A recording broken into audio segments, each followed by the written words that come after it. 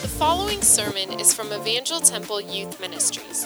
For more information about how you can get involved, please visit etchurch.org/youth. Well, like Pastor Isaac said, my name is Isaiah Jesh. I'm one of the pastors here at ET. My title is Pastor of Teaching and Spiritual Formation.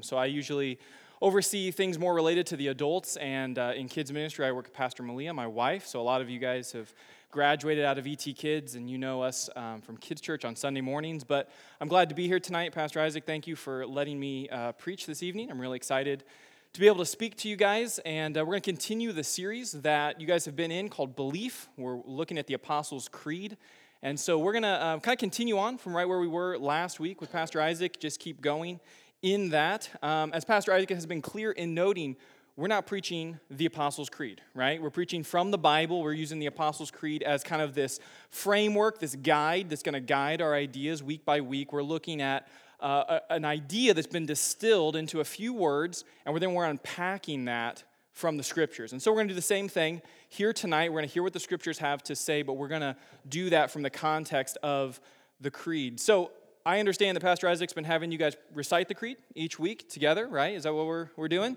Trying to see how well our teamwork can do? Okay. So we're going to do that this evening. If you want to stand up and recite that with me, we've got it on the screen. So we'll kind of read together. I can tell you in kids' church, the girls always read better than the guys. So is that the same here? Yeah, okay. All right, well, let's see how we do. We'll start at the top. I believe in God, the Father Almighty, creator of heaven and earth. I believe in Jesus Christ, his only Son, our Lord, who was conceived by the Holy Spirit, born of the Virgin Mary, suffered under Pontius Pilate, was crucified, died, and was buried. He descended to hell. On the third day, he rose again. He ascended into heaven, is seated at the right hand of the Father, and will come again to judge the living and the dead. I believe in the Holy Spirit, the Holy Catholic Church, the communion of saints, the forgiveness of sins, the resurrection of the body, and the life everlasting. Amen. Nice. Very good. You can have a seat. This side definitely did better. They were right on top of it. That was good. All right. I'm impressed. You guys read that. You acted like you'd heard it before. That's great. So I think you've been listening for the last couple weeks. Very good. Well, our focus tonight is on one of the most controversial parts of the Apostles' Creed. This might be why Pastor Isaac asked me to come in here and preach tonight. So if there's a lot of kickback, I get in trouble and not him. But we're going to talk about these two phrases. He descended to hell, and on the third day, he rose again. So we've got two ideas here in these phrases, and we're going to cover both of them this evening in our time together.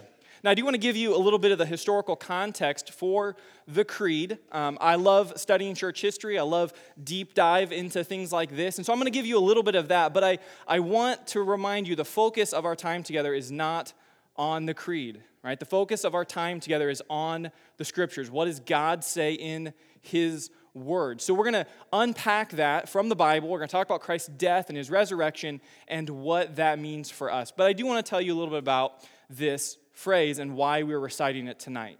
As you know, the Apostles' Creed is not found in the Bible, right? We're not going to flip through here and find the Apostles' Creed right in the middle of Peter's letters or John's letters or anything like that. This is something that developed after the time of the New Testament, but it developed very quickly after the New Testament was written.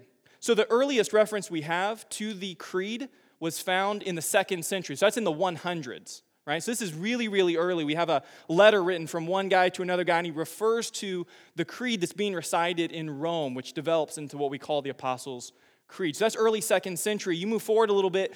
The earliest copy we actually have a copy on a fragment of the Apostles' Creed that comes to us from the 4th century. That's in the 300s. The version that we're reading today developed in the 5th century and kind of modified and changed into its current form up to the 8th century. So all that to say, this is a really, really old creed, right? This is something that developed very early in church history, was being recited in the churches, and has been a part of the church's worship to God and the unity of the church since nearly the very beginning of the church on earth.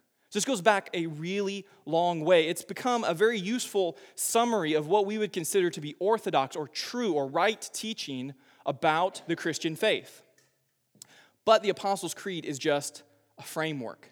It's just a guide to unpacking deeper Christian doctrines.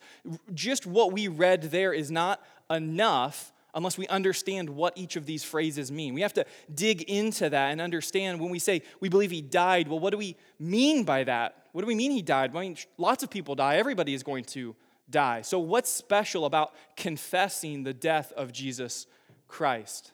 The Apostles' Creed is not a self-sufficient authority. It's not belief in the Apostles' Creed that saves. It's not reciting the Apostles' Creed that saves, right? So in here, we just all read this together, and it's not now that you've recited it, you're instantly a Christian. You're holy, you're perfect, everything is good before God. The Creed doesn't work that way. It's not the ultimate authority for us. The Bible, the Scriptures, which I hope you've brought the Bible with you this evening. We're going to look at this text tonight. But the Bible is our ultimate authority. It corrects, it reproves, it guides every other authority. So the Apostles' Creed is a secondary authority. It's being corrected and it's being guided by the Bible. So here's our first phrase tonight that we're going to look at. He descended to hell. I want you to see two passages before we get into our main text this evening. If you're on, let's say, the right half of the room, over here, and if you've got your Bibles, how many have a Bible? Great, we got some Bibles. If you don't, there's a couple over here, and I think a leader would hand them out. If you want to slip your hand up, someone will get one to you. But if you've, this half of the room, okay, if you've got a Bible, flip to Luke chapter 23. Luke 23, okay? If you're on this half of the room, flip to John 19. John 19, okay? If you've got a Bible, John 19. We're going to look at two verses out of there.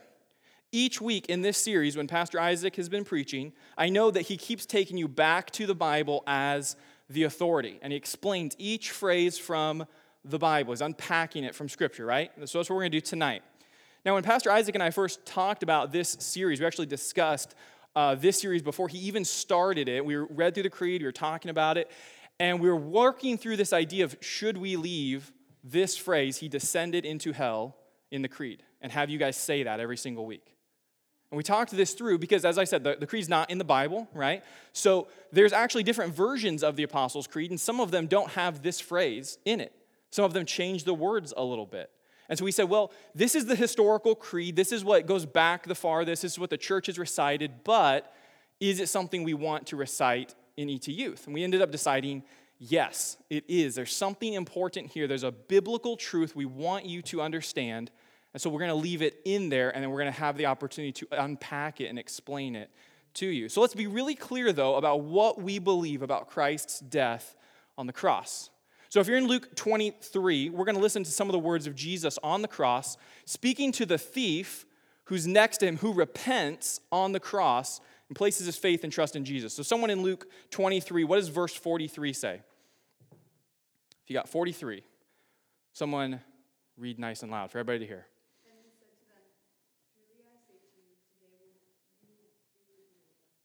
Yeah, very good. Thank you. He says, truly I say to you, he's talking to the thief who's dying next to him, today you will be with me in paradise. Now, when Jesus died on that cross that day, he's telling us where he's going to be next. He's going to paradise, right? The thief, when he dies on the cross that day next to Jesus, he gets to go be with Jesus where? Paradise. Jesus did not go down physically into hell. I know this could be really complicated, so look right at me, listen closely. Paradise and hell are not the same things, right? Paradise and hell are not the same things, and Jesus says, today when I die, today when you die, you will be with me in paradise, right? Jesus didn't have to go down into hell when he died. He didn't go down and fight Satan. Anyone ever heard the old Carmen song, Champion? Anyone? Man, you guys are so young. Okay, I got one. Okay, you got, man, Parker, really? All right. So this was popular when I was, Your dad, yeah, okay, thanks. When I was younger, this was the thing. Every Easter, they played the song The Champion by Carmen. It's like an 8-minute song. It's all about Jesus going down to hell, and he's like having a boxing match with Satan, and Satan knocks him out, and then there's the countdown from 10, and right on 1, Jesus rises, and Satan's all surprised. It's a fun song, but it has nothing to do with what the Bible teaches. Jesus didn't go to hell to fight Satan. Satan didn't knock him out and think he'd won, and then surprise. That's not how it happened. Jesus said, today when I die, I'm going to paradise. If you trust in me, when you die, you're going to paradise, right? Let's look at another phrase that Jesus said from the cross. You guys who are in John 19, I need someone to read verse 30 for me. Verse 30, John 19, verse 30.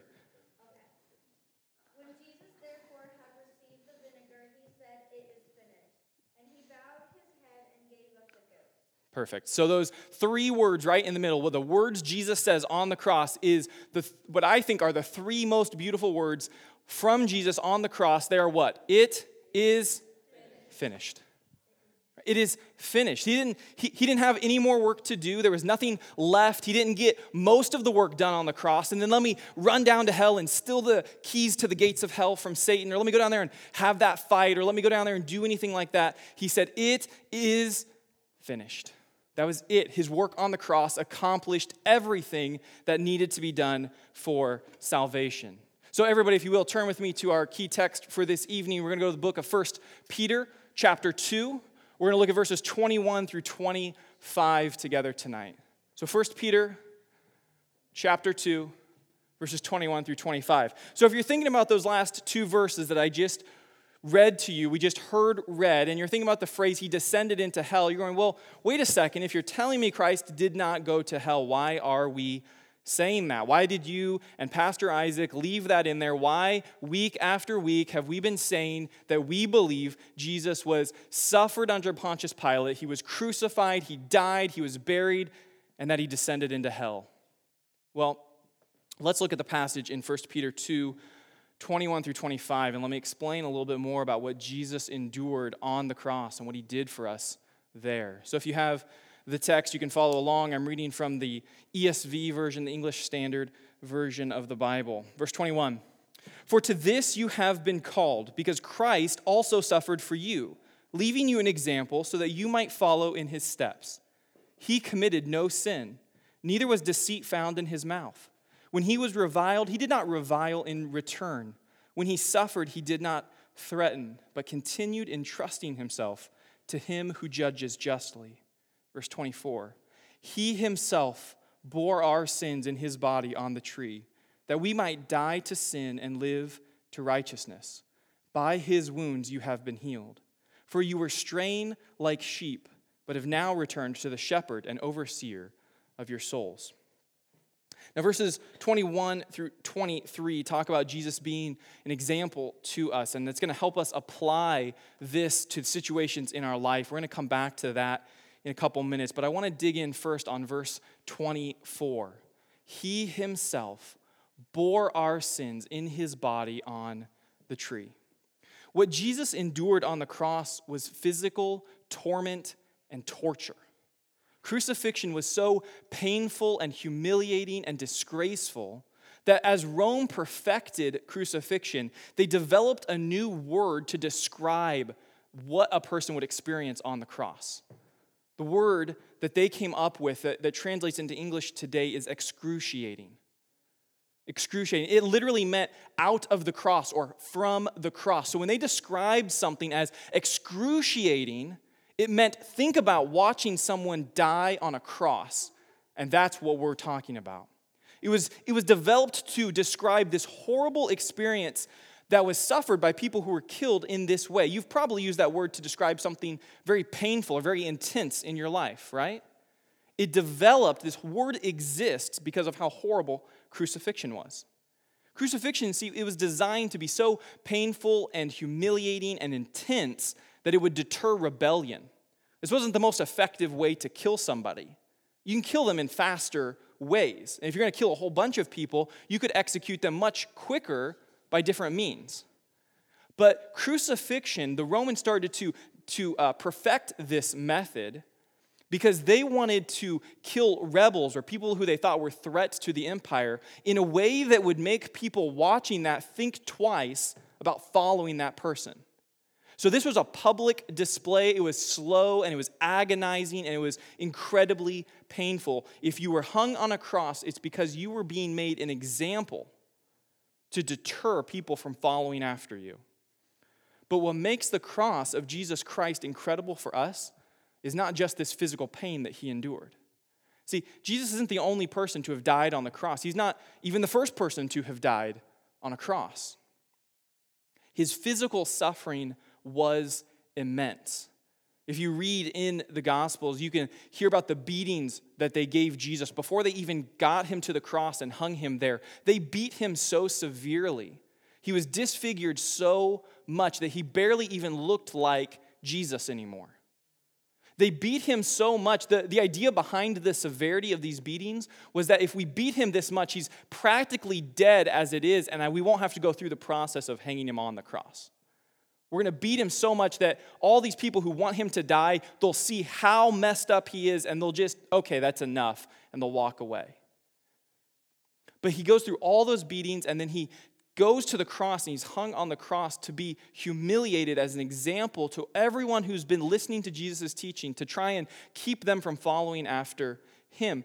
But the physical pain of Jesus on the cross is not why the cross is so significant to us. It's not the physical side that matters so much to us. It's what Jesus was doing for us spiritually. So last week, Pastor Isaac taught from 1 Corinthians 15, right? There it says that Christ died, and he gives a reason. Christ died for our sins. That's what makes the difference for you and I today. It's not that some guy suffered a lot of pain and died on a cross. But Jesus suffered physically on a cross because spiritually he was taking all of our sins upon himself on the cross. He was going to pay the punishment and suffer the wrath of God for all of our sins. That's what makes the cross so significant to us. He was paying the debt that you and I owe to God. He was suffering the spiritual wrath that you and I deserve. That wrath that you and I earn for ourselves is called hell. It's the just, righteous, full, eternal punishment for every single sin that you and I have ever committed. And you and I, apart from Christ, will endure this hell, this wrath of God for our sins in a physical, literal place called hell. We will be punished by God for our sins when we die if we do not find ourselves in Christ. So Pastor Isaac and I chose to leave this line of the Apostles' Creed in here so that tonight we would get the chance, all of us in this room, to think about the depth of what Jesus did for us on the cross. Jesus died for our sins. Every single sin that his people have committed, every lie, every half-truth, every lustful thought, every angry word, every moment of idolatry where we love something more than we love God, every perversion, every twisted action, every wrong desire, and every evil thought. All of that is put upon Christ on the cross. He himself bore our sins in his body on the tree. Let the weight of that sink in for a minute. I mean, think about some of the people that we read about in the Bible. Let's just think about them for just a moment and their own sins. So King David, for example, you're familiar with this story, right? He has an affair with another man's wife. He gets scared that they're going to find out about this because she gets pregnant. And so he has the guy killed.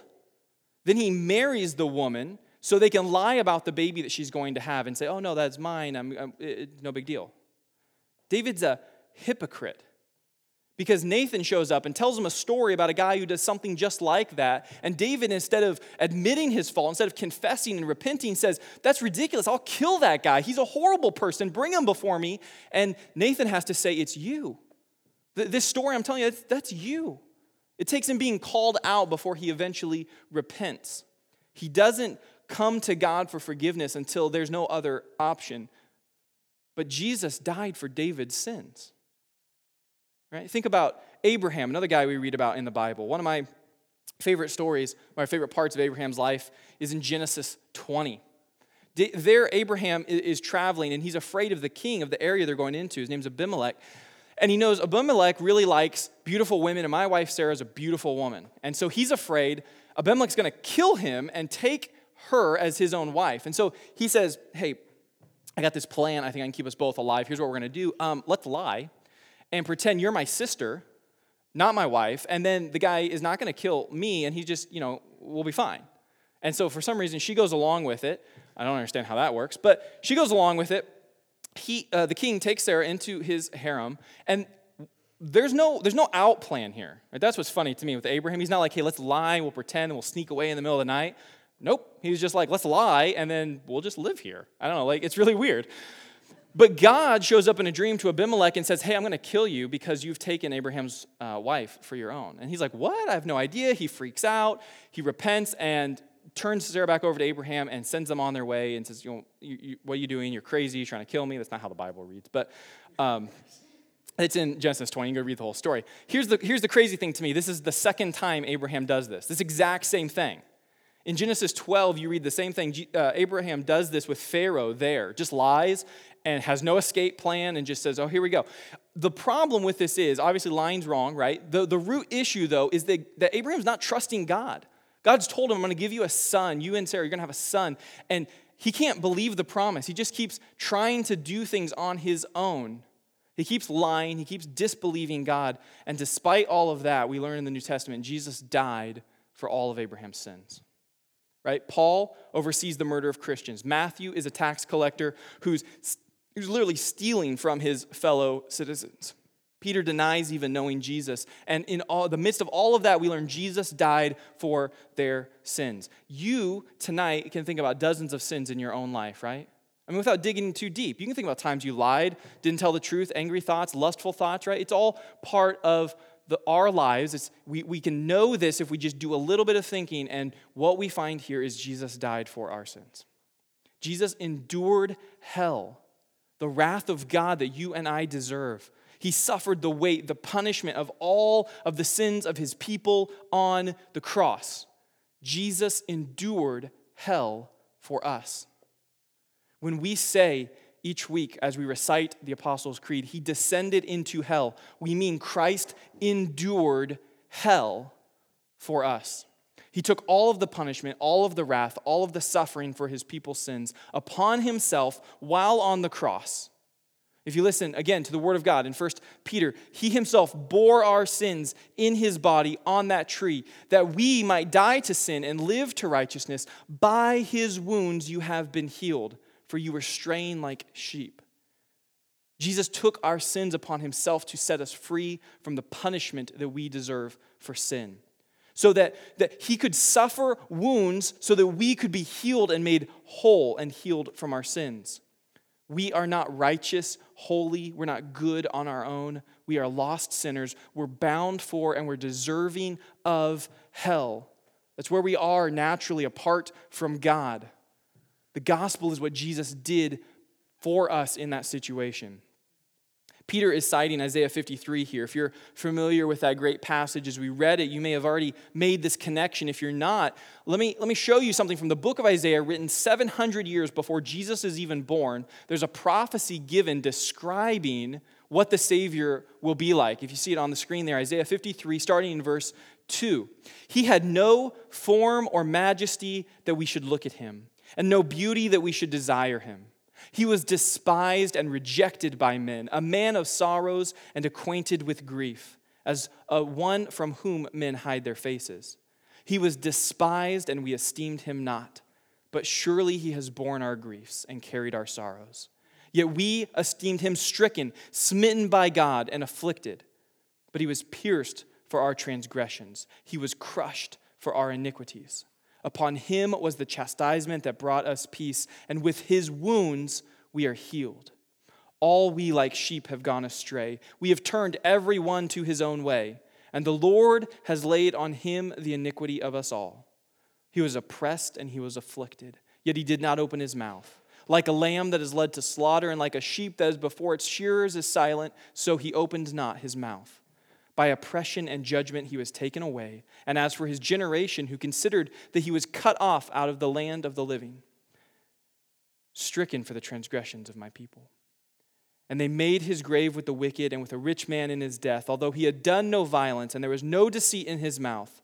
Yet it was the will of the Lord to crush him. He has put him to grief. Jesus was crushed by God for our sins. He descended into hell, as it were, because you and I deserve hell as the punishment for our sins. This is such a vivid description of what Jesus endured for his people. But we have incredible news following on the death of Christ as well. As amazing as it is that Jesus died for the sins of his people, he's making a way for them to be saved. Here's the next part of the creed. On the third day, he rose again. See, Jesus was crushed upon the cross. He died for our sins. He endured hell for us, but he conquered all of that and he rose again. Jesus proved definitively that he is God. He has power over sin, over death, and over hell. He absorbed all of the wrath that we deserve, all of the eternal punishment that we would have to pay in himself, and 3 days later he rose again from the dead. Jesus Christ rose from the dead is the best news that could follow Jesus Christ died for our sins. Think about what that means for us today. If he rose from the dead, he is alive. We can talk with him. We can hear from him. We can have a relationship with him. We're told over and over in the New Testament that if we believe in Christ, if we follow after him, then he's changing us and making us new. We're given the ability and the calling to follow after him, to become like him. He works in us and he changes us because he is alive today. So look back at the first few verses of 1 Peter 2, verse 21. For to this you have been called, because Christ also suffered for you, leaving you an example so that you might follow in his steps. He committed no sin, neither was deceit found in his mouth. When he was reviled, he did not revile in return. When he suffered, he did not threaten, but continued entrusting himself to him who judges justly. We are called to follow in Jesus' footsteps. Here's the thing. The Bible is really clear that we're going to suffer in this life. And that might sound like bad news to you if the Bible's true, and it is. But really, this is good news, because here's what it means. God knows the real world. I mean, all of us experience suffering and trials and hardships and pain in our lives, right? I mean, is there anyone in this room who would put your hand up and say, nope, no suffering, no pain, nothing hard, my life is perfect? None of us would say that. We all suffer. We all go through trials. We all go through hard times. But what we find is if we're trusting in Christ, even though we're going to suffer in this life, we will not suffer in our death. That's what Peter's getting at in this whole letter. That's the big idea of his letter. He's saying, hey, there's good news. God knows we'll suffer, and Christ can relate to us in our sufferings, and he took the punishment of hell for his people so you don't have to face that. You might feel like you're going through hell right now. I mean, I'm not going to pretend that because we're in church and because you guys, most of you, I know your families, I know your lives are difficult. They're complicated. You're going through hard times. I'm not sitting back thinking, man, you guys are great kids who have perfect lives and everything is easy. It's not. I know that. God knows that. This good news for you today is he's saying, I know what life is like. I know what's real, and I have responded to all of that. I've got something for you in the midst of the hard times.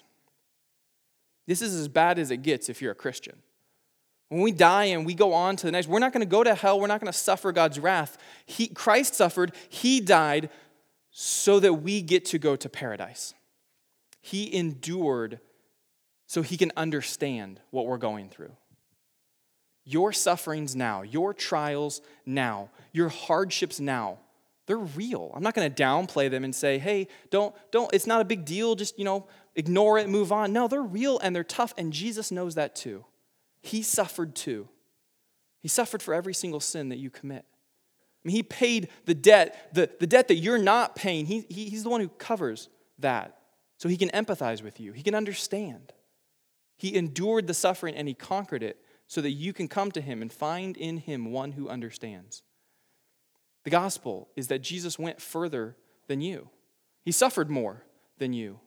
He paid for your sins so you don't have to do that. And if you place your trust and your faith in Jesus Christ, and his death covers all of your sins. He takes your sins away. And when you leave this life, you get to go to be with him. Where? Hell? No, paradise.